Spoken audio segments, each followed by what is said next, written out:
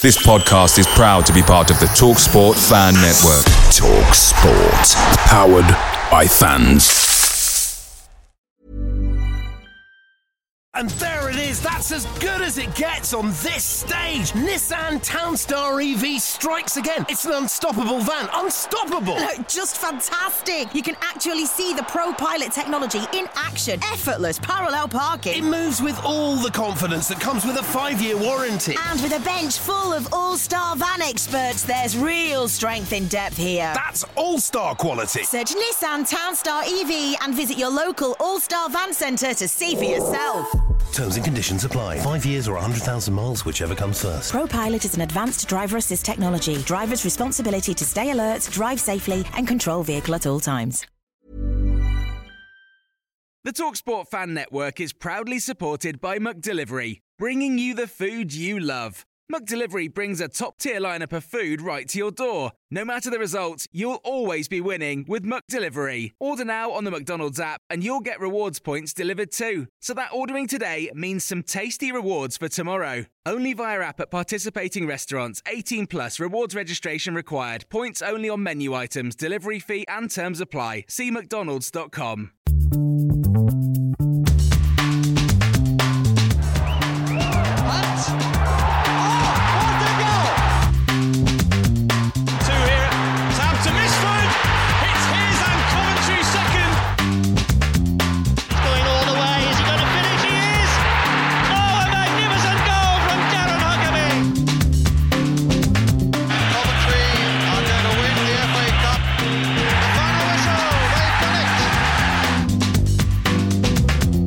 This is Sky Blues Extra.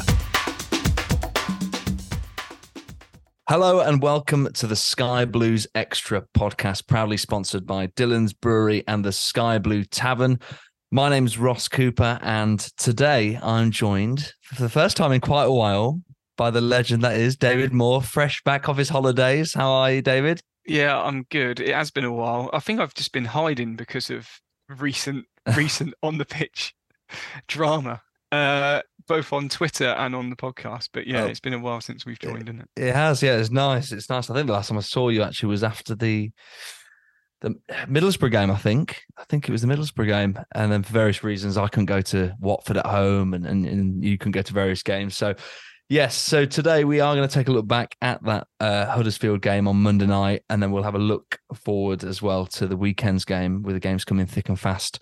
Next up is QPR at home. But before we get started, just briefly wanted to touch on what was a fantastic evening last Friday night at Dylan's Brewery. Myself had the pleasure. I was joined by Miles, but I had the pleasure of hosting the Ellis Sims and Matty Godden night at Dylan's Brewery. 300 strong audience, and a brilliant evening. And I think we'll obviously get onto the Huddersfield game, but I'd like to think that my motivational speaking but the whole event, actually, the sort of feel good factor and energy that Ellis Sims got from the night, I'd like to think that subconsciously, whether it was 1 or 2% of that, fed into just how he felt about himself, going into Monday night. And we saw a much improved Ellis Sims. And I think that's one of the reasons why this was quite a last minute event on Friday, but the club actually requested and wanted another event quite quickly to get a new signing. We had Haji Wright earlier. Dean did that a few weeks ago. And I think obviously Ellis Sims is someone who they obviously, another big money signing. We want to give him that confidence. I think, and he spoke on Friday about being a confidence player. Yeah. Yeah. When you actually look back and go through his sort of career, he scored goals for Blackpool. He was only 19 at the time. You sort of forget he's 22 because he's got such a majestic beard and he's such a big guy. I think fans think he's he's maturing fast, I suppose.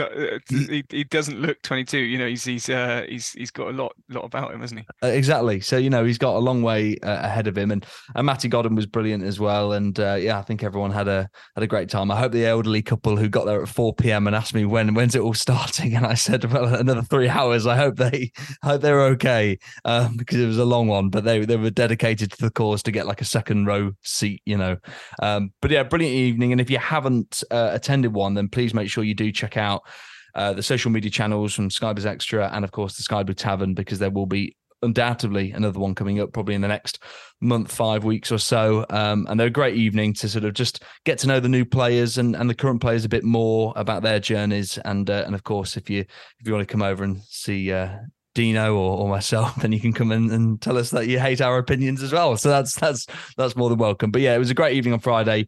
And make sure you check out social media for the next one. Let's get into Monday night then, Dave. Under the lights, in front of the cameras, Huddersfield Town at home. A game that I think we spoke about in the preview pod last week, Dean and Matt and I, about how we wanted a performance and wanted, obviously, 3 points. I just want to come straight at it and ask you, what's your big takeaway from Monday night? Well, the big takeaway is that we seriously lack a ball-playing midfielder. And look, I'm not saying we was ever going to replace a like for like with Hamer, but we've not got anything now. Sheaf being injured gives you the ability he can actually spray a ball. He does pass a ball forward and looks to go forward. This is taking nothing away from Kelly and Eccles. Like, Kelly is literally, well, he got man of the match and it was deserved. He was the man of the match. He was winning headers. He was breaking play down. He was getting us going on the front foot at times as much as he could, if that makes sense. But it's just not his game, and that's what we have to admit. It's not Eccles' game and it's not Kelly's game. They're never going to be able to spray a 40-yard pass that gets us, from defence to attack. It's just not their game. And that's not anything to, be upset about. It sounds weird, but, that horses for courses, right? And we are where we are with the injuries. It's not taking anything from their performances, but we just are really lacking that midfielder. It really petered out, didn't it? I felt like the first half was a good response from the Cardiff performance, which I think we all agreed that was superb. First 15 minutes, brilliant. And it was more of a Coventry City performance that you'd become recognisable in terms of, I thought Sakamoto and De Silva were both involved, and we actually looked like we were on the front foot rather than being passive. We were trying to be the aggressors, and Kelly and Eccles were trying to play forward. And I think the biggest difference was Binks and Thomas, who was back in the side. They were both bringing the ball out from defence rather than just being literally in a straight line like they were against Cardiff. And against Cardiff, Binks just didn't want to move forward with the ball. He just wanted to pass straight back to Fads. Against Huddersfield, he was bringing it forward. It reminded me, and I suddenly saw it with my own eyes, and you suddenly go, oh, that's the difference. That's what's not been happening. And then suddenly that was making space for Kelly, making space for Eccles, and then Ayari was able to try to get in the pockets, and obviously he's still very raw.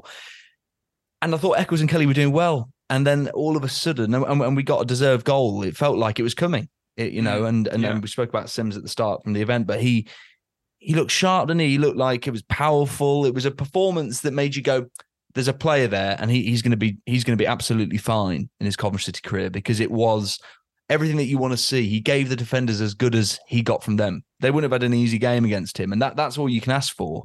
And he hit that thunderbolt of a strike. I was right behind it from where I sit, and I sat and I just thought, I wish that just flew in. Oh, absolutely, absolutely. But it was as good as a goal, wasn't it? He did 99.9% of the goal was down to his little run inside.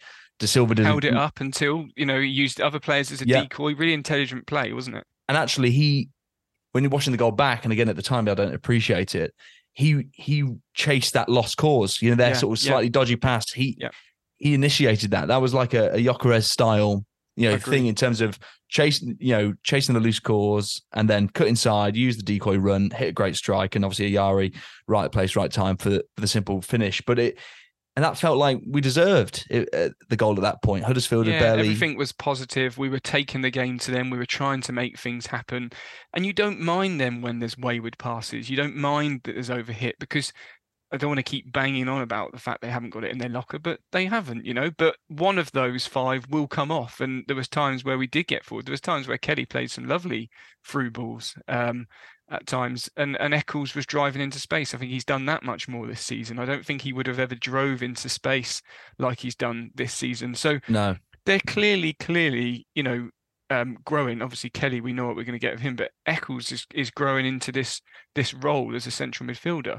The problem for him is that, games come thick and fast, and results are needed thick and fast, and they can't coincide really with his growth and the results. But that's, again, not his problem. He's not going to put his hand up to the gaffer and say, sit this out, gaffer, don't put me in because I can't do it, So we haven't got the luxury for that, have we, either? Exactly. That's the thing. And it felt like, again, and then Yari was taking at the pockets, and Kelly kept finding the ball, didn't he, about sort of 25, 30 yards out. He had that space, and I thought, we're penning these in here. We're sustaining attacks, when they're clearing it. Thomas mopping up, and I thought he did some really good things, a few dodgy things. I think he was maybe like slightly rusty, having not played for a couple of games. But I thought it all felt quite promising. Do you think being dropped knocked his confidence a little bit? Did he look like he was playing with a bit more pressure weighted on him? Yeah, I think so. I think it felt like, because I'd been monumentally impressed with him, from the whole. Well, he was player of the season. You thought, I think he's probably going to turn out to be the player of the season. Yeah, is what I was looking at 3 or 4 games in. 3 or 4 games in, he'd been more impressive than McNally in his first 3 or 4 games. That's how good Thomas had looked. And I thought, wow, we've got and I still think a really good signing for £2 million. He's going to, he's an asset for 4 years. He's only young. And then obviously the Watford game, he made that mistake, but we didn't lose the game. And then suddenly he's dropped. And actually defence is the one area of the pitch where we've got the luxury of these options. We've got the luxury of being able to have a £4 million centre-back who we broke a neck to sign on deadline day to then just to not play. We'll get onto that. But I think Thomas, I think Thomas did look a little rusty and a little low on confidence, but I did still think he did some nice things where he did try and drive, and he tries things, and there was, and I don't want to sort of berate him too much, because I actually think he's trying to do what we need our centre-backs to do. Yeah. It's all good. He could have easily just done what the centre-backs have done in the previous games, which is just knock it back to Fads. But we don't go anywhere with that, and I thought, and again, obviously Binks on the other side, and it was nice to see him actually push forward a little bit, because again, people have been raving about him from Hull and Cardiff. I personally wasn't seeing it. I was just seeing a guy who was playing very, very safe. Yeah. He was playing one of the 2 passes, pass it to De Silva, or he'd pass it back to Fads, and just almost, it feels like our defenders were going, over to you. I don't want to have to be the one to make the risk. Yeah. So I'm just going to lay it, I'm sort of going to delegate responsibility. But the second half was a different story, and we knew they were going to make a change. It feels like Kelly and Eccles, that ability of trying to be a bit more going forward, the centre-backs pushing forward, that then just stopped, and we just go within ourselves. And what happens? It's chalk and cheese, isn't it? So a lot of people say, and I'm not going to say they don't understand football. I don't mean that, but like a lot of people will say, why do we always sit back?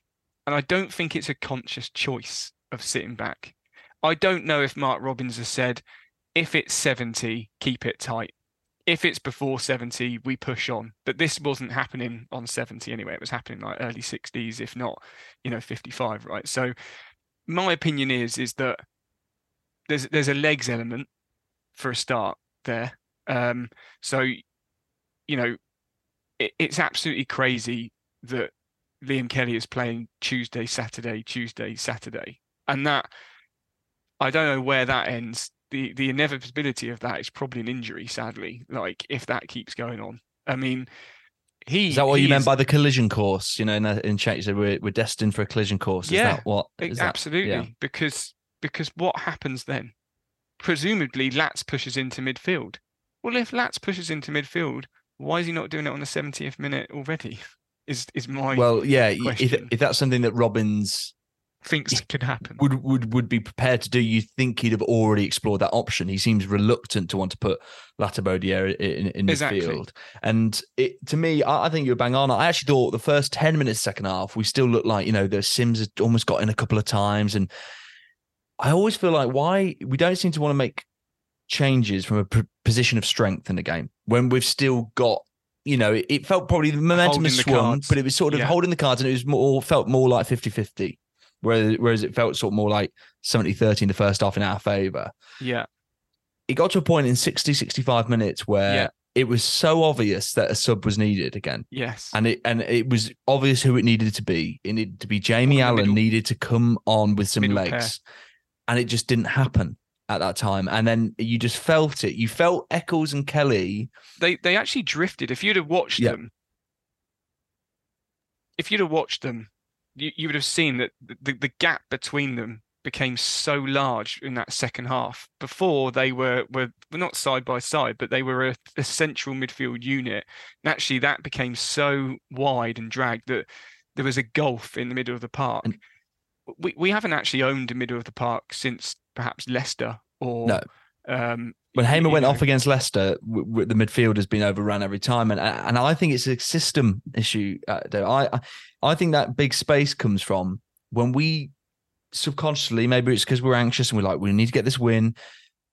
When the wing backs drop, and the two centre backs, the left and the right centre back drop, so they're literally just level with Fads, and then the wing backs drop because they're like, we're playing a bit more conservative. Suddenly, then those two centre mids have to cover that whole width of that pitch, like Massive. You said. Suddenly, if one goes over towards Sakamoto's side or De Silva's side, suddenly you've got one of Kelly and Eccles who's having to cover the rest of it. You've got a Yari who it doesn't seem to have too many defensive bones in his body, and the same with Palmer against Cardiff. He wasn't doing the legwork, exactly, and that's his role. And we've always said that, right? This system forces a false nine from the number 10 role. We actually at times you've had 3 up front, right? And we've said this time and time again, which is great going forward. But if you're not able to do that legwork to get back, you're already overrun, actually, because a lot of teams are playing with 3 in the middle of the park. So you're already outnumbered, but you become grossly outnumbered. Yeah, it's compounded, isn't it? And like you say, that the Cam needs to become a centre mid, has to join it, and that's probably why actually Jamie Allen is someone who Robbins trusts, because he's a centre mid, and actually when he came on eventually. But at this point, it felt like it just felt like all the momentum had sapped. He takes off Ellis Sims, and it was the most predictable thing. I thought he'd had a really good game, and I said there was no need. He could have just left if he's not going to take Godden off. And listen, obviously spoke to Godden last Friday, great guy, and he can't argue with his goal scoring record. But he's another guy who's played every minute of every match this season. And my concern is, and arguably wasn't having an impact on Monday night, and wasn't having, in that second half when the centre back stopped stepping out with the ball and the service then became 0, he was as effective as Sims was. Both of them were as ineffective as each other. So to me, it's we've got our top scorer here. Is there any harm in he's played every minute of every game of just going 70 minutes? Taking him off. He seems reluctant to want to play Wright and Sims together. Hasn't done it. The only time he did do it against Watford, Godden stayed on the pitch and played as a cam in the false 9 position. And you sort of, no one asked the question to Robbins. And I sort of go, look, I understand. You said Matt Godden's the glue. And Matt Godden, I love him to bits. But his injury record, I don't want him to get injured because of, he's played every minute of every game. You think that striking... We've spent 11 million on strikers. You'd like to think that one of them could come on for Matty Godden, even if it's for 10 minutes at the end of the game or 15, but he seems reluctant to do that. And the problem for me was Haji Wright comes on, and it's almost like the last 2 games, the tables have turned. Like now people are on Sim's side and they've gone off his back and they've jumped on to Wright's, but he comes on at a time when there's no service. You've got Jamie Allen, who I thought looked head and shoulders above anyone else in midfield. He actually is remarkable what he's gone through this summer. No preseason minutes, yet looks arguably the fittest player on the pitch. Yeah. And I don't know, but it was a weird one, was it? Did you feel like we were hanging on? It just felt like, yes. Absolutely hanging on. Like you could just see what was happening. The inevitable was happening. And look, I mean, there was lots of Fs and a few other choice words. I was actually watching at home and I couldn't make it from here. It's just these midweeks are going to be a bit of a pain, sadly. But at least we made, I don't know, 545 million or whatever that news. Or what I think that's the total amount that Body was talking about. I don't know what he in his match day program, but yeah, we make money. We do make money from these games, but it does cause hassle for fans and stuff to get up there. But I think, the reason I was shouting and screaming was because we wouldn't hold on to the ball. We just needed to hold on to the ball. But the problem goes back to that central midfield role. We haven't got anyone that can hold on to the ball. No. We haven't got anyone that can play that pass to take the pressure off. And people can slander Haji Wright for not running lost causes and all of this sort of stuff. And yeah, maybe he should be putting more pressure on, at the top of the pitch. Maybe then attack is the best form of defence in that aspect. But all that does is just enlarges that gap which you've spoke about and alluded to, is in the middle of the park. The simple facts of it was we were not putting our foot on the ball. We had two central midfielders that were, let's be honest, had slogged their guts out for 60 odd minutes, running and doing so much legwork that when they received the ball, you could say that they didn't even have the mental capacity, because they were so tired, to make a decision. It was just panic, wasn't it? It was just clear it away. It was either just clear it away, or there was a lot of hospital balls. There was a lot of balls that were short, or a lot of balls that were into feet with someone right up their backside that was always just going to come through them and clear them out. And the ref was actually pretty lenient, I think, and did let a lot go. But that wasn't helping, because we couldn't get our foot on the ball, and we just didn't ease that pressure. You could see it coming, and you just, I don't know, beggars belief really that it happened. And I thought it would happen earlier than when it actually did. But when it did, that was it. It's curtains. You're not going to be able to pick yourself up from that at the 90th odd minute. It felt like, it's interesting. I mean, obviously we were, our attacking threat was nil really for a huge sort of 30-minute spell in that second half. We didn't really create any clear-cut chances, did we? It sounds awful. The amount of possession that we had in that first half, the goal came from a rebound. We didn't really have lots of clear-cut chances. No, even did Huddersfield. They did nothing. No, we on XG, and again, I always say, but we had a much higher XG. Obviously, Haji Wright's miss obviously counts for a big chunk of that. But it's interesting being there at the game. I didn't actually necessarily see a goal coming. I genuinely sort of thought this is one of those where we're going to win this 1-0, but it's an ugly performance. And Robbins would come out and he would say, "We needed that. They're lacking a bit of belief," and you could see that. So I literally knew exactly verbatim what he was going to say. I didn't feel, normally I feel really nervous. I felt like, no, it's all right, because a lot of their shots were straight at Ben Wilson. He actually didn't have too many to make. We were putting blocks in the way, and it was a shame. There was one where the ball came out. We finally cleared it. Godden. And I thought, run with it. And he just booted it. It was like Sunday League. It's like, it just booted it as far away. And it's like, when we had a chance to keep the ball, like you say, we didn't. And then suddenly it all just became very panicky. Robbins actually spoke about it quite at length in his post-match, about the goal. I couldn't bring myself to listen. It was obviously we saw it was just totally lost our structure, and obviously when you're there live, from my view, you don't necessarily see it, but watching it back afterwards, you then go, yeah, it's crazy, the sort of overload at the back post, and we've got 6 players for like one of their guys, on this side of the pitch, and you go, I mean, look, and obviously it feels like we lost the game, but we draw the game. It's our 5th draw of the season, and obviously knives are out, social Twitter, Sky Blues Talk. It's a rough place to be after, and because it is deflating, and there's a few boos. Were booed off. They were booed off, and it's which seems a little bit early for the boo boys to be out, but it seems very early. But again, success brings pressure, I'm afraid. It does, and I mean, obviously, I messaged you about this yesterday, and I took a look at, obviously, we were one cross away, defending one cross away, or the guy or Thomas's header falling to Kelly rather than falling to Hellick, away from winning the game 1-0. Yeah. Hull, when I went up to Hull a couple of weeks ago, we were, again, one cross, defending it away from winning that game 1-0. Suddenly you have 2 wins there out of 3.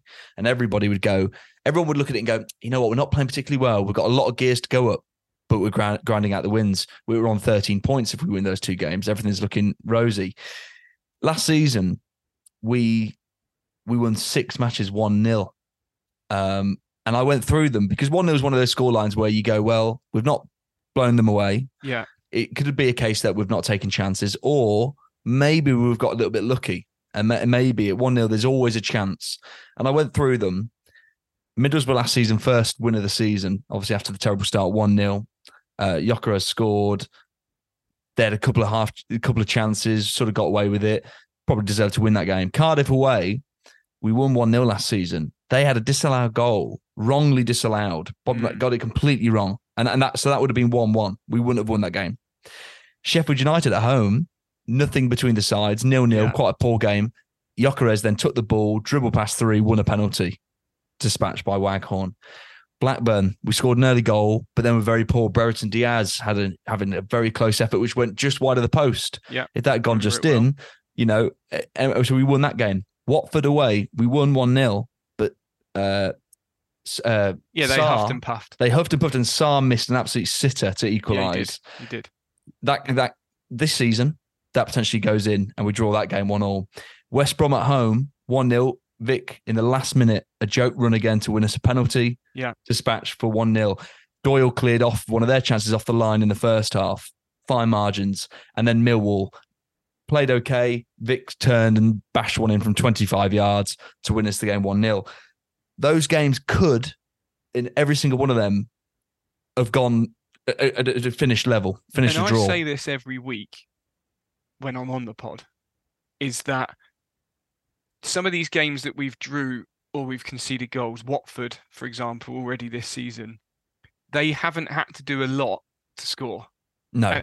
And the games that you've just said, what would their fans be saying after that? They didn't have to do much to get the win or to get the result. Yeah. We saw their fans. They go, Coventry weren't great. They got the penalty last minute, and you look at it and you go, it's fine margins. That last season, we defend that final cross, we win the game 1-0, and we keep a clean sheet, and we go, brilliant. Did we actually, I think there's a myth, recency bias of last season. Don't get me wrong, that final run we went on after that Stoke defeat at home 4-0 was remarkable. It was unbelievable. And we should always add that a lot of other teams did drop their, they dropped clangers. They gave us chances, didn't they? We lost to Stoke. We then drew at home to Watford, and we thought, it's over. We then went to Swansea. Teams around us and they nothing. kept dropping points. Then suddenly you got Millwall losing to Huddersfield, losing to Birmingham, Blackburn. Yeah. So we played well. 3-0 up at the end of the day, and we're out of the playoff positions. So it's fine margins.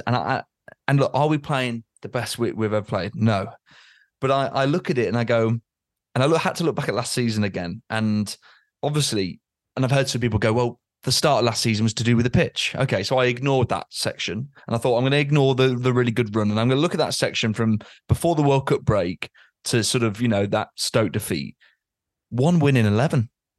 0-0 draw against Cardiff at home. 1-1 draw against Bristol. And I went through it and I thought, I remember Dean on the Sky Blues Extra talking about going, we're not playing very well at the moment here.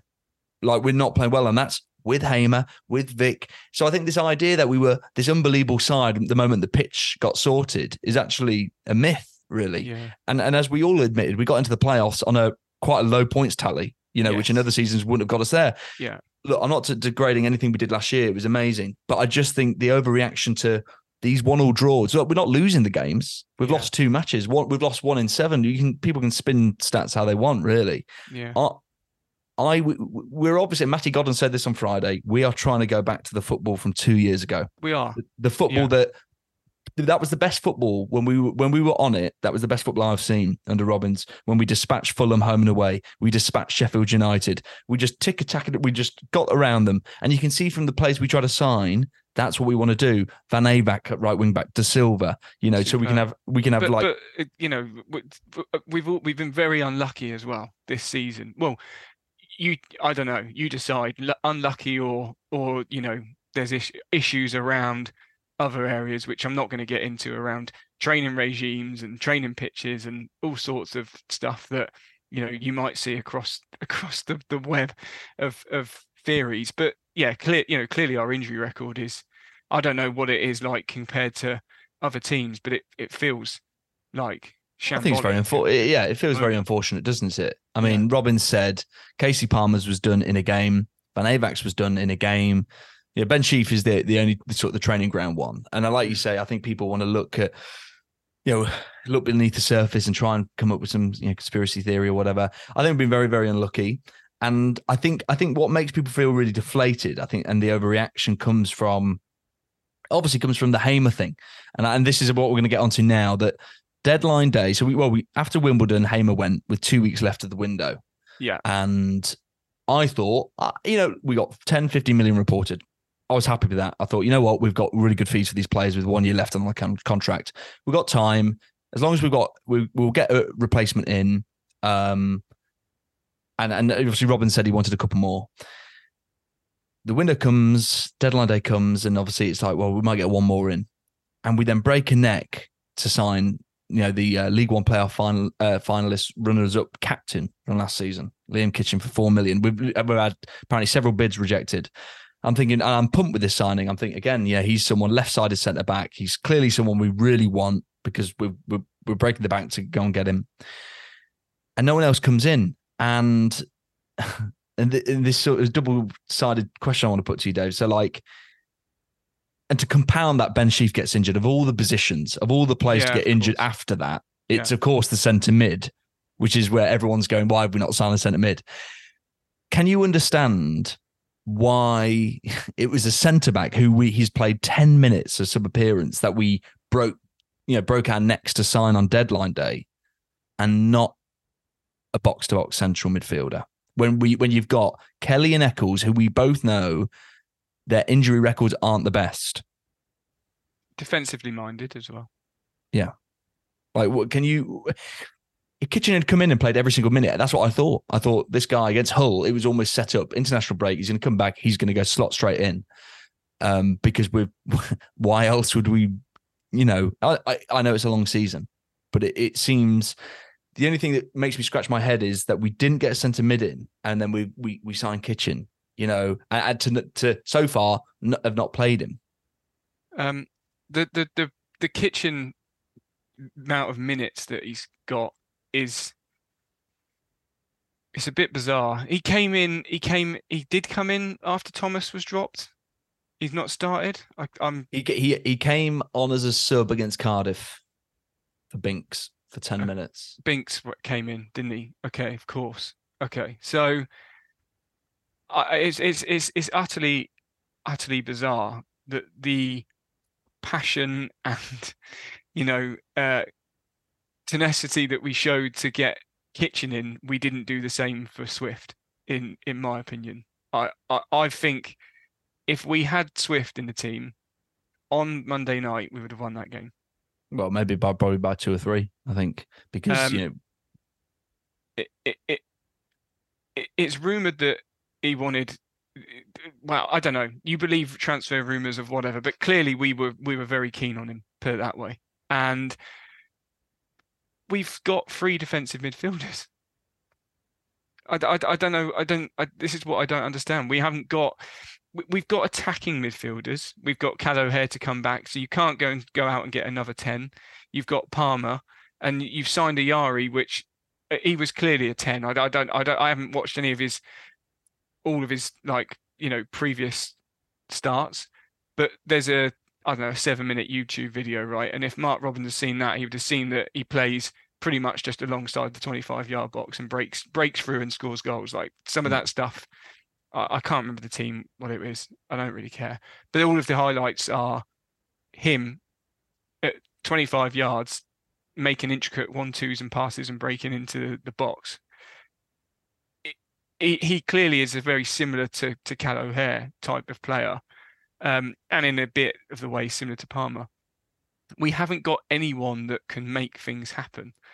Liam Kelly, defensive. Eccles driving into, if you take one of those players out and put them in with a ball-playing midfielder, doesn't have to be Hamer-esque, just anyone. And I think, if we want to talk about previous years, someone like Liam Walsh, or even someone like Matty James, who was a bit of an all-rounder, really, wasn't defensive.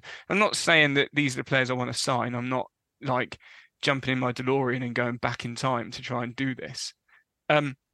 but they're the type of player is what I'm saying, is what the qualities that they possess are much more offensive than they are defensive. And that's what we're missing.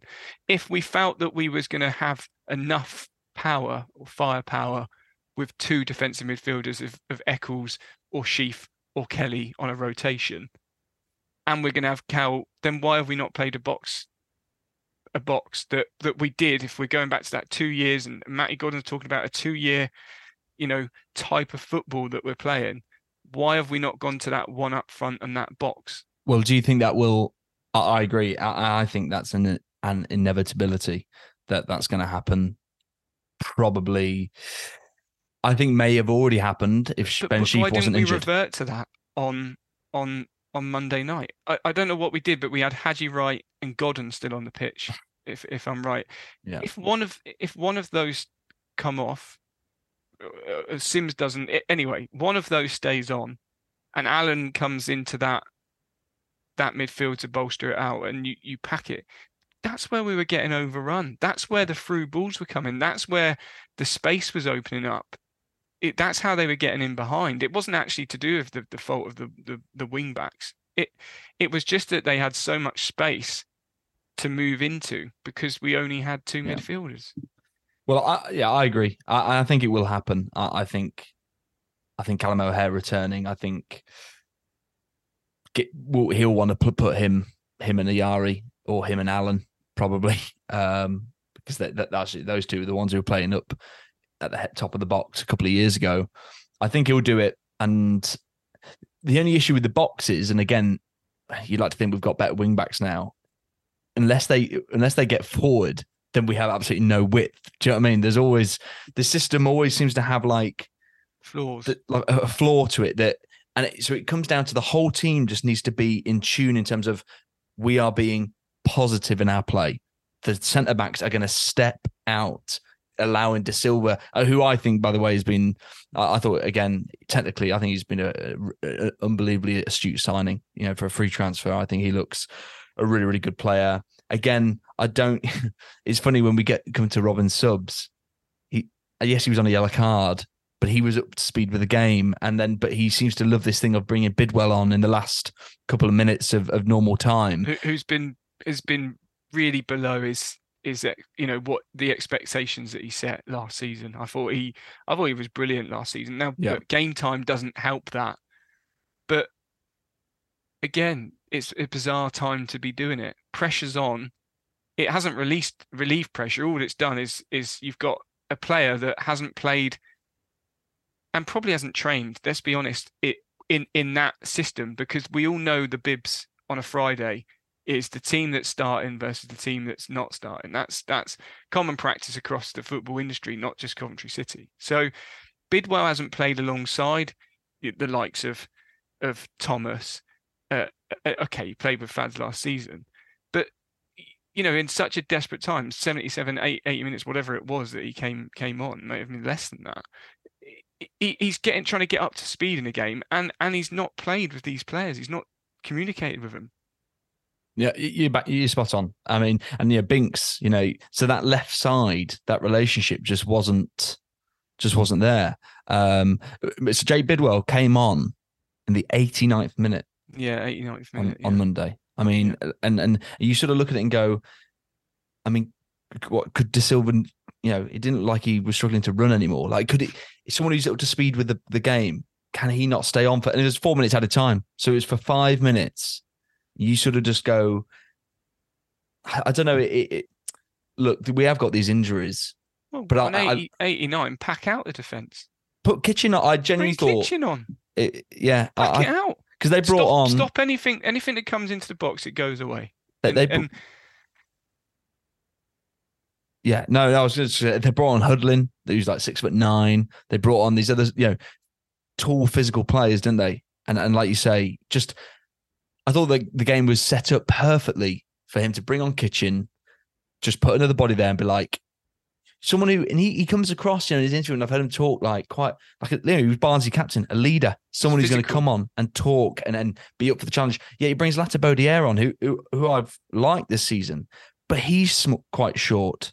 he's a more, if you had to say flair versus non-flair player or whatever, right? He's that type of defensive player. He's a more Rio Ferdinand than he is a Tony Adams or whatever for people for yesteryear, right? It's you needed someone that was just going to come in and boot things away and be physical, to shore it up. That's the whole definition of shoring up a defense, right? Exactly. So yeah, it was very disappointing. Obviously means, another fifth draw of the season, 8 points. Just the last thing I wanted to touch on with the game with you, Dave, I wanted to get your thoughts on the Haji Wright miss, obviously, which was that was compounded by the fact that we then conceded with literally the last second of stoppage time. What are your thoughts on the miss, and what are your thoughts? Are there any concerns about him, at this point? Concerns. Look, I'm not someone that people have different playing styles, and some are, I look back at some of the players that we had, people like, Stern John and players like that. They're not going to run around like lunatics. It's not their game. There's much more about them in terms of the flair they possess, the ability to beat a man. And we saw that sprint that he did to get into the corner when he knew he could win it, and he gave the centre back a really tough time, and actually it was pretty much a lost cause. So, he's a very casual. His appearance is very casual, I guess, and that automatically, I think, means people struggle, fans-wise, struggle to get on side sometimes with that. I think. If you look through the years, all of the players that are that type of casual player generally get called lazy, if I'm honest. Unless they're scoring goals, like you say, then that's why Sims, I knew people were going to go, he's looked good today, because he was like visibly looked like he was like busting the gut. Gyökeres visibly looked like he was in pain. Do you know what I mean? He was like working that hard. Yeah. With his face, some of his facial expressions. So no one could, even if he was having an off game and his touch was bad, Vic, everyone knew that he's busting the gut. Yeah. I just think it's the way that his hands, Haji Wright sometimes just, it's weird because early on I thought he was showing some really promising signs. The Leicester strike was the first thing we saw, right? It was like, where's that come from? Yeah. He's beat a man, he effortless almost glided past him. I think the price tag also, this is the only thing that, and I'm not writing him off, and obviously I interviewed him a month or so ago, and speaking to him, he is desperate, and he's confident that he's going to be a huge success. My only concern is, for 7.7 million, our record signing, and he said at that night when we interviewed that, the interest was way before Wembley. So like, if we got promoted, we would have signed him. Like, he said that he still wanted to come despite the fact that we lost in the playoff final. Well, yeah, 10% of 7.7. Who wouldn't? Well, yeah, and but my only worry is, because I don't want the fans to get on any of our players' backs, particularly say one of our new signings. Obviously, and he scored that goal against Middlesbrough, which bought him a few games, really. Yeah. And because he did those runs, and he thought, against Watford, he got the assist for Matty Godden, and he's our top assister, and he showed moments. But I just, against Cardiff, and again, I sort of in my head go, I don't know if we're just not playing to his strengths at all. Like, in terms of, I feel like when he came on Monday, it was the graveyard shift. Like, we'd lost all impetus. There was no, like, him in the first half against Huddersfield. I go, maybe actually, with those, when we were trying to play those through balls and we had the ball in their third and him trying to make a dart and run behind, maybe we'd see a different side to him. I'm just slightly concerned that I just really don't want us to have spent all that money on, like, a dud, really, and I want him to be a huge success. And because you look at it and go, like, we've been whenever we've spent money prior to this window, Hamer, you always thought, we must really know what we're doing. And I do still believe that. I do think he is going to be a success. I just, my overall concern is the bigger picture. You go on the forum and people are scoring him, giving him zeros. And I feel like that sort of toxic stuff is quite infectious to people on social media. And I I just really want him to put a performance in. He doesn't even need to score, because look at Sims, he didn't score, but I think he's shown people we don't need to worry about him, because he looks like he really wants it. And like you said, that's what fans look for, isn't it? If you're not scoring or you're not contributing, if you look like you're putting 110% in, like the criticism that I've seen labelled at Haji Wright, and this is not my criticism, this is other people's, but what I've seen more than anything, because look, everyone can miss an easy chance. Everyone can do it. I've done it 6-a-side. It's one of those, right? But the criticism labelled at him is he doesn't look like he wants to be here. That's the overriding criticism more than anything else. That he doesn't. That's unfair. I think that's unfair. But it's what you said though, isn't it? About how you fans, and I'm not, like you said earlier, I'm not saying fans don't know what they're talking about, but when fans in the stands who just go to the game and they watch, body language is a big thing for that. It is. And Robbins knows that. And I just want to see a performance from him where he gives the defenders a really tough game. Whether his touch is perfect, doesn't matter. Whether he shoots over the bar, doesn't matter. But gives them a game where you go, you know what, actually? Go back to those games earlier in the season when he knocked the ball, he ran on, gets there, cuts in, he might wins his corner, and you go, you know what? He looks dangerous. He'll cause problems. And I just think he needs a performance like that. He looks low on confidence. And I think you could say the same for Sims, really. And I just think they need a moment, both of them, for it to. And because if I ask you this, David, surely the long-term idea, Mark Robbins spends 11 million on 2 strikers. Surely the long-term plan is for those 2 strikers to be playing together. Well, I don't know. I mean, yeah, yes. I think for a start in football, it's peanuts for a start, right? Like we've been on this podcast for a number of years, especially when we got into the Championship, and we were saying how low our transfer budget was, and we were saying how Norwich had spent X, Y, and Z on John Sargent and these sort of players, right? So it isn't a great deal of, and also money doesn't guarantee anything. And I know you know that, and I know probably fans at home and are listening to this and know that as well. It's still, there's that subconscious thing in your brain that money does, like, should equate to a certain amount of return on investment, but it doesn't. It doesn't.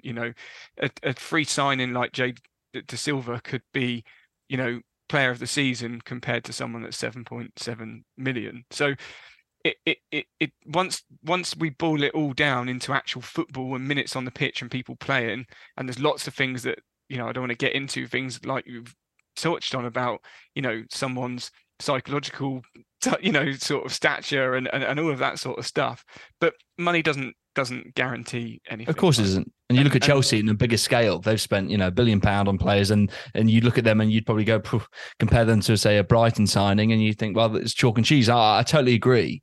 I totally agree. I just think the price tag in our minds as Coventry fans, to suddenly, it's because when you hear Mark Robbins come out, he says we don't buy the finished article, and that's right. But you look at Swansea, a player we were linked with, signed someone, say Jerry Yates, for $2.5 million, who I would argue is as close to a finished article, what you're going to get, Championship striker that you could get.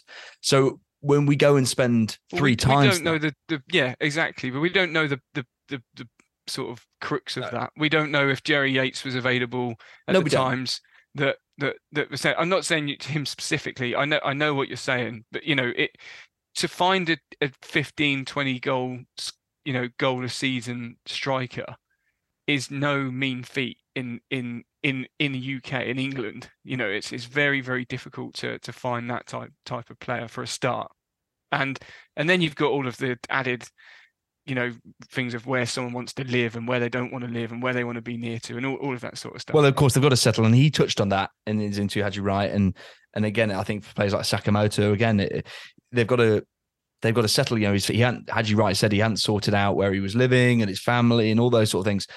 I think he's going to be a success, as I said a few minutes ago. I do think he's going to, because I believe in Mark Robbins. I think they can.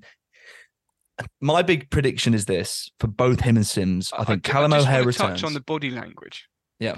just before, because we were talking about that, I just want to touch on that, is that as fans, I know what we want to see.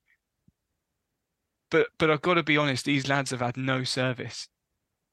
They've had zero service. So the goals that we've scored have been a ball flashed across the box, and Godden reacts quickly to that. I can't remember what game that was at home.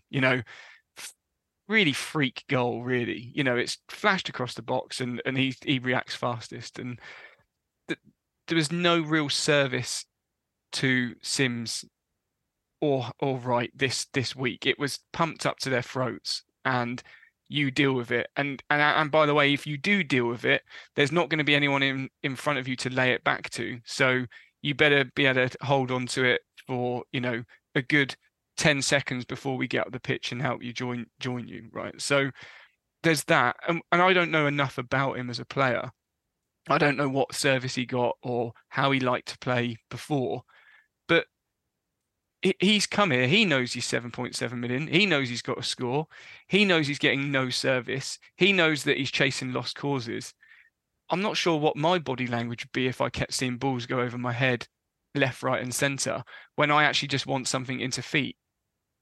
But Vic used to do it. He would scream at people when he wanted into feet, and if he didn't get it, he would tell them that he didn't get it. Yeah, and he would tell them, and maybe that's what will happen. I don't so maybe know a bit the type more of player who assertiveness. he is or whatever, but I think these lads are feeding off scraps, absolute scraps, and that's got to be, I'd cut a frustrated figure, I think, if I was trying to make things happen in the 5, 10, 15 minutes that I've been allocated by Mark Robins, and then it's a backs against the wall job, like you say, graveyard shift. Right, well, I completely agree, and I think everything you said there, spot on.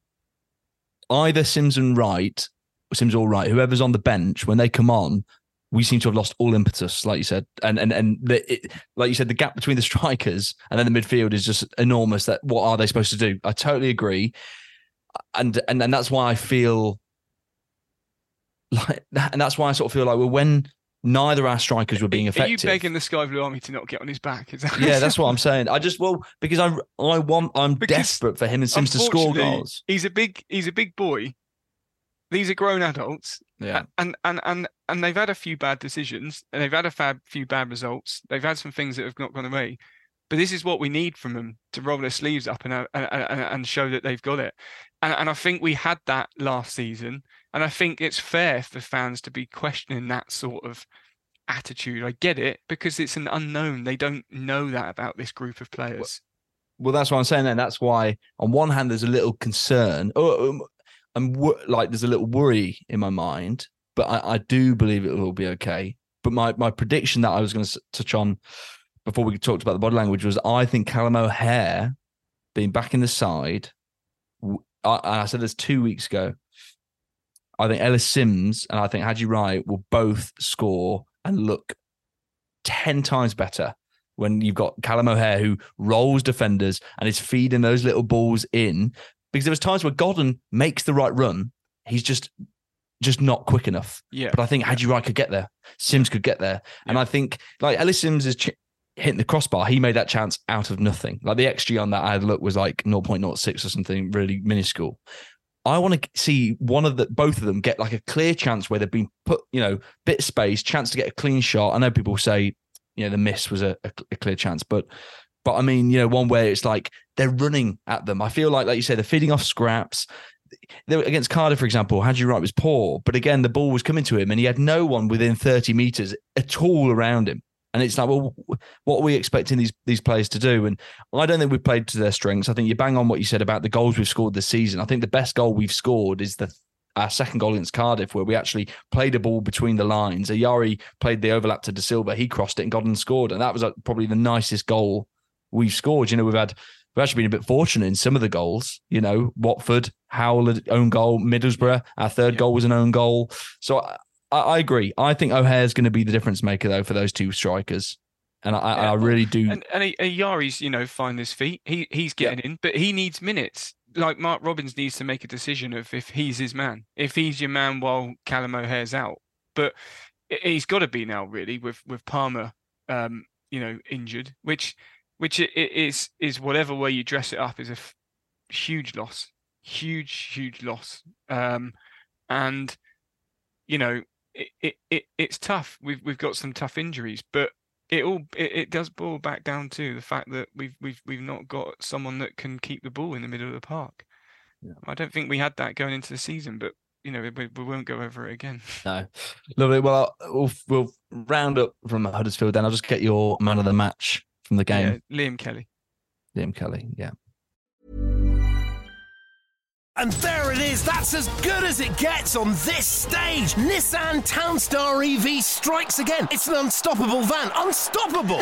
Just fantastic. You can actually see the Pro Pilot technology in action. Effortless parallel parking. It moves with all the confidence that comes with a 5-year warranty. And with a bench full of all-star van experts, there's real strength in depth here. That's all-star quality. Search Nissan Townstar EV and visit your local all-star van centre to see for yourself. Terms and conditions apply. 5 years or 100,000 miles, whichever comes first. Pro Pilot is an advanced driver assist technology. Driver's responsibility to stay alert, drive safely, and control vehicle at all times. Picture the scene. All of your mates around, you've got your McNugget share boxes ready to go. Partner this with your team playing champagne football. Perfect. Order McDelivery now on the McDonald's app. There's nothing quite like a McDelivery. At participating restaurants, 18 plus, serving times, delivery fee and terms apply. See mcdonalds.com. You're listening to Sky Blues Extra. So next up for the Sky Blues is an away trip. Not far for you to go, Dave, in the Big Smoke. QPR away. We have good memories from last season when we went there and dispatched them easily, and that was when we really had the momentum on our march to the Arch. It's a big game. They're on 8 points as well. I mean, the table, I really am not looking at it because I didn't look at it at all last year because we were just bottom. I thought I had no interest. So to me, it has no relevance, but I just think, how important is it that we get that second win? And what are your thoughts? How are you feeling going into the game? Yeah, I'm a little worried about Saturday. I think pressure has been heaped on by that late goal, even more so now. If we'd have got a win, we wouldn't be looking at this game. We'd probably be saying a draw would be, okay. It wouldn't be if we can get a good result or we can nick it 1-0. QPR were awful last season. Terrible. They've slightly improved this season. They seem to be growing into it a little bit more, but from what I hear, and I know we'll hear shortly from a QPR fan, but they look a little bit more improved, a little bit more resilient than perhaps last year. And what I mean with that is they look a little bit more resilient and we look less like scoring, and that's where it worries me. So at the moment, I think every game's a tough game because we're not really creating chances. And I think it's fair to say, like last season, take Gyökeres out of it, we still created a lot of chances. In fact, if we were honest, Gyökeres probably last season should have scored, 30 odd goals, really. Take away the ones that he shouldn't have scored. I agree, but we made so many opportunities last season. I just worry that we're not carving out that many this season. So I think it feels a bit like the first championship season where we said that we couldn't really see that we were going to make enough clear-cut chances to score. We didn't overly look that bad defensively. I know we've conceded, and I still don't think we look that bad defensively this season. Watford was a horror show. This week, I thought we dealt with everything really, really well and Huddersfield, I've got to say, are not great, are they? They're not a good team. So we dealt with most of what we had to deal with on Monday, but I do think this is going to be a bit of a tough test, just given the fact that they've slightly improved and we've just yet to hit the ground, haven't we? Yeah, that's right. Well, you touched on it there. Let's get the thoughts then from a QPR fan about their sort of season so far, obviously under Gareth Ainsworth. Paul Finney from the QPR podcast, you can follow them on social media at QPR Pod, has very kindly given up their thoughts on their season so far. Our start to the season has been a bit sputtery. spluttery is an understatement. Started off at Watford, I got absolutely battered, found our confidence a wee bit at Coventry, and I've kind of trying to bring in older, more experienced players like Colbeck and Cook and Fox to try and steady up the ship, because there's an awful lot of youngsters. Our squad is quite weak to a certain degree, but that said, as a QPR fan, I'm sure like a Coventry fan, you always got to think to yourself, it could always be a lot worse, and that's where we are at the moment. But that said, the lads are putting in a shift. They're trying their best to make things better for us, and yes, so the start of the season hasn't been perfect, but it could have been a whole lot worse. The last match we had was It was 0-0 against Birmingham. Before that, it was Swansea at home. Kind of picking up points, but not winning the home games. Picking up away from home is better. I mean, the thing about Birmingham was it was a much better performance. Looking a lot more solid. Obviously, with Colbeck getting himself sent off against Sunderland didn't really help. So we're missing him, but he's back. And you know what, it's been tricky, it's been difficult, because the squad is so thin, as I said, and it's so difficult when someone loses a place, be it through suspension, injury or whatever, to replace them. So we're trying to sort of get a squad together, get a balance together, and Birmingham kind of showed that. We kind of just missed that little bit of edge at the end of the final third where we could put it in. Dykes and Sinclair are still finding their feet. We're kind of using one or the other. So yeah, the last game was positive, but it's a championship. You go from one game to the other, you never know what the heck's going to happen. I mean, we'll pretty much be unchanged, I think, for the game on Saturday. You've kind of got a level of where we are. It's basically we haven't really got the players to bring in, so we've got to field pretty much the same team. I mean, the only thing is that we're kind of torn between the idea of playing Dykes and Sinclair together, or one replacing the other. With Coley coming in, he's a youngster, he's still finding his feet. You get the impression when I say finding the feet, I'll do that a lot, because that's what it seems to be like this season.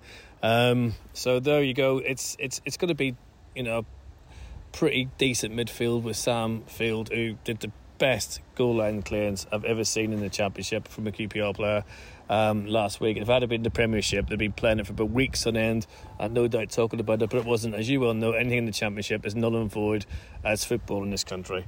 But yeah, kind of have Field in there, probably Dizelle. It'd be interesting to see if he brings back Willock. I don't think he will. He'll probably still be a sub. Paul Smith has been brilliant. As I say, Sinclair and Dykes up front.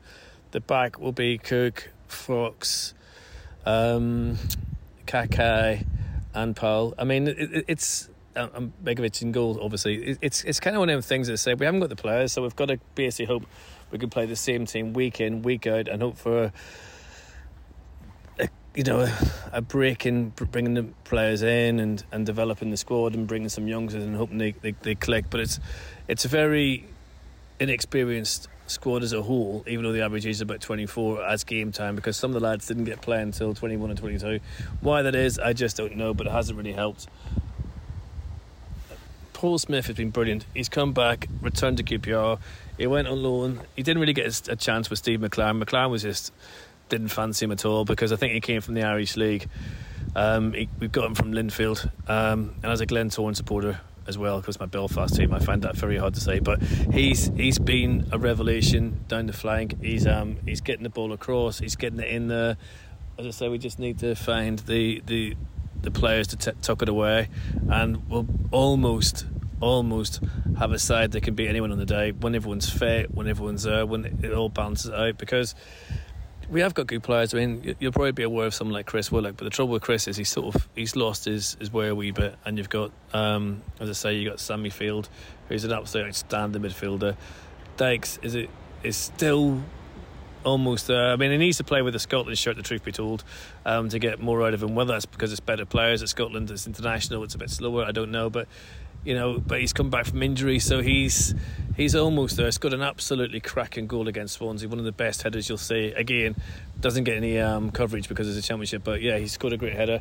And Kirk and Fox, you know what you're going to get with them too in defence. And Kenneth Powell just seems to think he's Zico for some reason.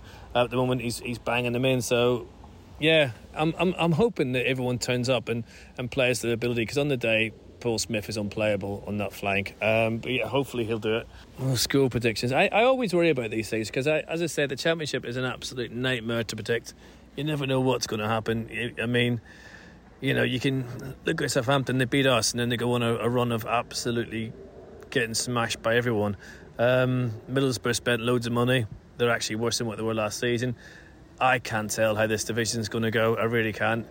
And I can't tell from game to game. I think it could be a tight game where it'll be 1-0 to Rangers, I hope. I'll take that. We need to win our home matches. We're not winning anywhere near enough home matches. It's actually quite rubbish our home form, to be fair. And we need to put that right, hopefully, sorry to say, starting on Saturday against you guys. And as a sort of side note, it's great to see you guys back in the Championship. A couple of seasons ago, and coming back to Loftus Road, and after all the troubles you've had, we know them troubles well ourselves. It's just fantastic to see City back, and a full away end would be brilliant, and hopefully we can reverse the fortunes a wee bit after what happened last season and turn the tables on you, and let's hope it's a brilliant game and Rangers win. And thanks for asking me on your podcast. I really appreciate it. And a big thank you to Paul there for sharing his insight into all things QPR. Back to us though, Dave. Obviously, what we can control is, Coventry City and our sort of how we perform. And as we obviously touched on, at the start of the pod, in terms of looking back at Huddersfield, we are in a bit of a position here where we don't have many options in the middle of the park. And as you said right from the outset, your big takeaway is that we don't have a creative midfielder. So my question to you is, what do you do? What does Mark Robins do team-wise on Saturday to give us a better opportunity to play better for a bigger portion of the game, and then as a result give us a better chance of winning the game? I think Mark Robins is a manager that uses situations to his advantage. So he dropped Bobby Thomas when he had a bad game. He would go to one up front away from home, and dress that up as I'm changing formation. We've had a few bad results, or we've not got the wins that we wanted to get. I want to be more solid and not concede, and hopefully snatch one. He can dress it up that way. So Mark Robins has got the ability to go to this box formation. Jamie Allen's probably showed enough in that Huddersfield game to start a game, even if he doesn't finish a game, I think. So him, Ayari, the two defensive midfielders, they're not going anywhere. There's no other options. There's just not, And let's be honest, I don't think I'd bring Lats into that middle of the park, from the outset, from a starting. Maybe would bring him in for legs if we were getting overrun like we did Monday night. So that's what I would probably do, is probably look to do that. It does give you a massive conundrum up front, because I said it in the pod a few weeks ago, you've got to be brave to drop Matty Godden, who's the top goal scorer this season, but I'm not sure he's the perfect one up top player. I think out of the three of them, I'd probably go with Sims, to start with, as a one up, a little bit more physical. Showed enough on Monday night that he was pretty much, I've got to be honest, was up there on his own. It felt like, to me, it's a bit harsh on Godden, I know, but that's how it felt. But Mark Robins won't. He'll just, I think he'll just continue forging ahead with what we did Monday night. I think he'll unchanged. Fairly. I mean, I can't see who comes out. I suppose I honestly can't see any changes, really. No, I agree with you.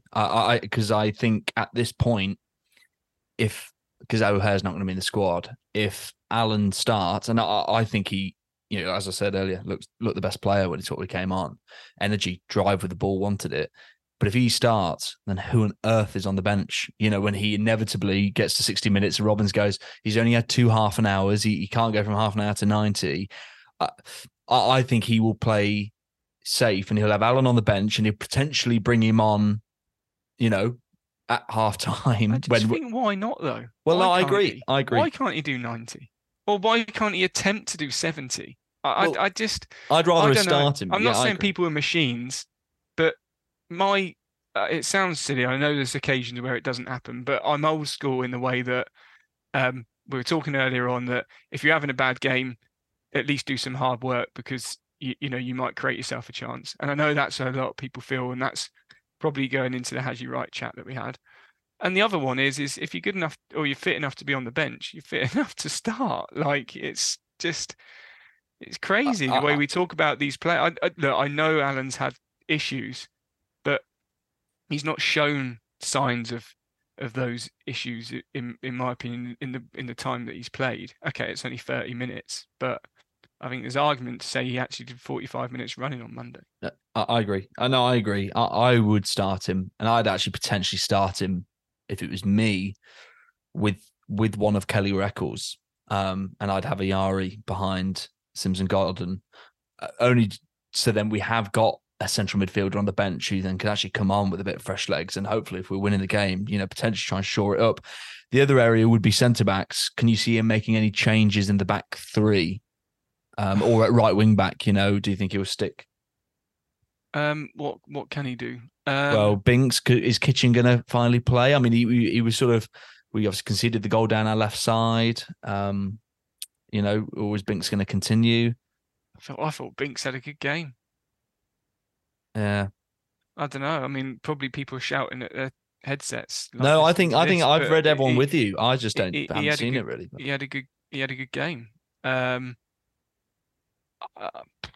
can't see it. I can't see how you go from let's be honest, it was almost a win. It wasn't a great win, but it was almost a win. Like we almost did a job. I can't see him thinking that he can eke out extra from making changes. I think he can only see hindrance personally. Yeah. I think you're spot on. I think he'll go, I think we can all from Monday night be an extra 5% better, in terms of staying as the team that we had. Sakamoto, as he touched on in his interview, he sort of said, put the ball in a bit quicker. So he'll probably say that to him. I agree with you. And I said it to a friend of mine straight after. I said, he'll go and change on Saturday because we haven't got, if O'Hare was back, then potentially there'd be a change there, but he's not. Palmer's injured. Van Avak's injured. Sheaf is injured. So we know where we're at. I think he will go and change as well, but he'll want a better performance. It sounds silly. It is silly because most football pitches are all the same size, but QPR always, like away, always, with me, feels like a ground that you have to sort of pass and move up the pitch rather than sort of big, long humps. I know that sounds odd. We didn't really show that on Monday night. I just feel like we've got to play football to get past QPR because they've had their backs against the wall for last season and this season from dealing with balls down their throat, if that makes sense. They might fold, but they're used to that, if that makes sense. That's probably their sort of bread and butter. I think a team that goes and takes it to them on the pitch, on the floor, and tries to make things. I don't know. It just feels to me like that sort of pitch. No, it does. It does. I think it's the stands. It always feels like it feels that there's never that much space. That we're going to have to play, and that's the way we're trying to play this season. I also feel like when we suddenly, we had a striker last year, remarkable striker who would turn 60-40s against him into somehow in his favour more often than not. There'd be a ball up the channel. He'd make a hopeful sort of punt that we saw on a Monday night turn into, oh, what a pass. We haven't got that anymore. And I also actually do want Robbins to stop talking about in post-match interviews about Hamer and Vic, that they've gone. I'm not sure how much that helps continue in every post-match interview. It's, we've lost Hamer and Vic. I know. We all know. We're trying to replace quality or. I just don't see. I don't know. I just don't see the benefit anymore. We all know that they've gone. We all knew Vic was going from January, really, unless we got promoted that he'd go. We need to see. we just need to see that. I think the way that Hamer's Hamer's one limped over the line a little bit is that people had this false hope and rumours around him staying, and I think everyone just thinks if he'd have stayed, he would have been the extra that we needed to have got these results. So I can see why people would talk about Hamer in that way, but you're right, like it's gone. We when he knew he was going, we should have just gone out for. Well, that's why it blows my mind that it was a centre back that we broke a neck for. Like I genuinely thought when we had the bid rejected on the transfer deadline day eve, we had a bid rejected. I thought, and they're like one more. I thought it's got to be a centre mid. It has to be, and maybe we'll just wait till January to get Kitchen. And then all of a sudden it was Kitchen. I was thinking, where's this centre mid? I've said all last season, I was like, even if Hamer stayed, I was like, I want another centre mid because of depth. Because like you said, Eccles and Kelly and Sheaf, they're all defensive midfielders predominantly. Yeah, and in all honesty, a team that got playoffs last season, even if you're right, even if we kept Hamer, we had to improve upon that position, right? We had to improve upon that position, and this is no disrespect to them, but that's not improving on their position. You've got a young player that is a really great prospect, absolutely. And I think he's shown enough this season for us to really think that Eccles could go on to be a decent player. I'm just not sure he's going to be the player that is going to be the difference in a game. He's not going to probably win you a game. It sounds harsh to say that, but I'm not saying I want that sort of 5-star that quality. You can always get that, but we needed to improve in that position. If not for only competition for places, Eccles has walked into the squad this season from going from last season not getting a look in, to being one of the first on the team sheet. And how many centre mids are injured? Just one. For that to happen. It's not like we've got 3 centre mids are all injured and we go, you know what, we've got 1 centre mid injured. That's the thing. And to me, the only way you could play 2 of these defensive sitters really is if we had then like a 4-2-3-1, or you got the attackers, whether it's an O'Hare and a Yari and a Sakamoto, but he's not going to do that. He's not going to change from wing back. So I see it all the time, our very own Matt Trotwood saying he needs to change formation. I can guarantee you one thing, Matt, if you listen to this, he ain't changing formation. He's not doing it. I remember distinctly back in the COVID year and the infamous time when me and Dina did the live, we lost to QPR, funnily enough. Remember 3-0, and I said, I'm done. I was absolutely fuming. The next game, I was thinking, change the wing backs. He still didn't change the wing backs. He just changed the personnel. He's not changing that. I mean, I say that now, and I hope I've almost jinxed it, and then suddenly he changes it, but I just can't see it. So yeah, it's gonna be a tough game. But I mean, give me a prediction, Dave. Oh, it's so tough, isn't it? I think either team will nick it 1-0, and I know it's sitting on the fence, but I don't think it's going to be a pretty game, and I think they're as likely to nick it 1-0 as we are. And obviously, we've got 3 games now before the next international break. QPR away, followed by Blackburn at home next Wednesday, and then Norwich at home. How many points do you want to see us? How many points would you be happy with for us to accumulate from those next 3 games going into the next international break? 4. Yeah, I agree. A point at QPR, beat Blackburn at home, and then Norwich is a free hit. Yeah, I agree with that, because then, then there's 2 weeks until the next game, and then hopefully at that point you'd be thinking, okay, Sheaf might only be 2 weeks away, but after that game, and you go, okay, well actually you can see the light at the end of the tunnel then. What have we got then? So Palmer is 6 weeks? 6 to 8 weeks of Palmer. Right. Sheaf was, well, he's already been out for, I say, 2 weeks now, hasn't he? So it was 6 at the start, wasn't it? So yeah, so I think he's probably got another 4. Yeah. Possibly West Brom. Yeah. O'Hare, he's going to be playing under 21s like very imminently. So I'd heard potentially Norwich, potentially in the squad. Well, if he's got cotton wool on him like Jamie Allen has, we won't see his full potential until Christmas, will we? Yeah. If that's the sort of way that we're going. So, I know we've got to ease these players in. Surely Callum O'Hare is definitely a player that but it's crying out for that sort of talent, isn't it? Exactly.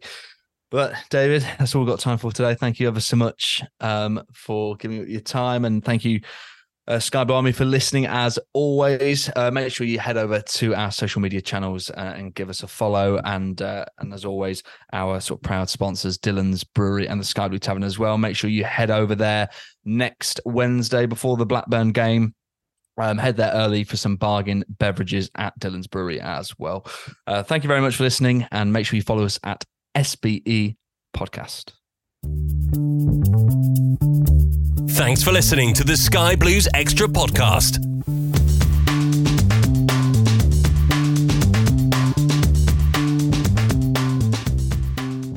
Away days are great, but there's nothing quite like playing at home. The same goes for McDonald's. Maximise your home ground advantage with McDelivery. Order now on the McDonald's app. At participating restaurants, 18 plus, serving times, delivery fee and terms apply. See mcdonalds.com. And there it is, that's as good as it gets on this stage. Nissan Townstar EV strikes again. It's an unstoppable van, unstoppable. Just fantastic. You can actually see the Pro Pilot technology in action. Effortless parallel parking. It moves with all the confidence that comes with a 5-year warranty. And with a bench full of all-star van experts, there's real strength in depth here. That's all-star quality. Search Nissan Townstar EV and visit your local all-star van centre to see for yourself. Terms and conditions apply. 5 years or 100,000 miles, whichever comes first. Pro Pilot is an advanced driver assist technology. Driver's responsibility to stay alert, drive safely, and control vehicle at all times. This podcast is proud to be part of the TalkSport Fan Network. TalkSport. Powered by fans.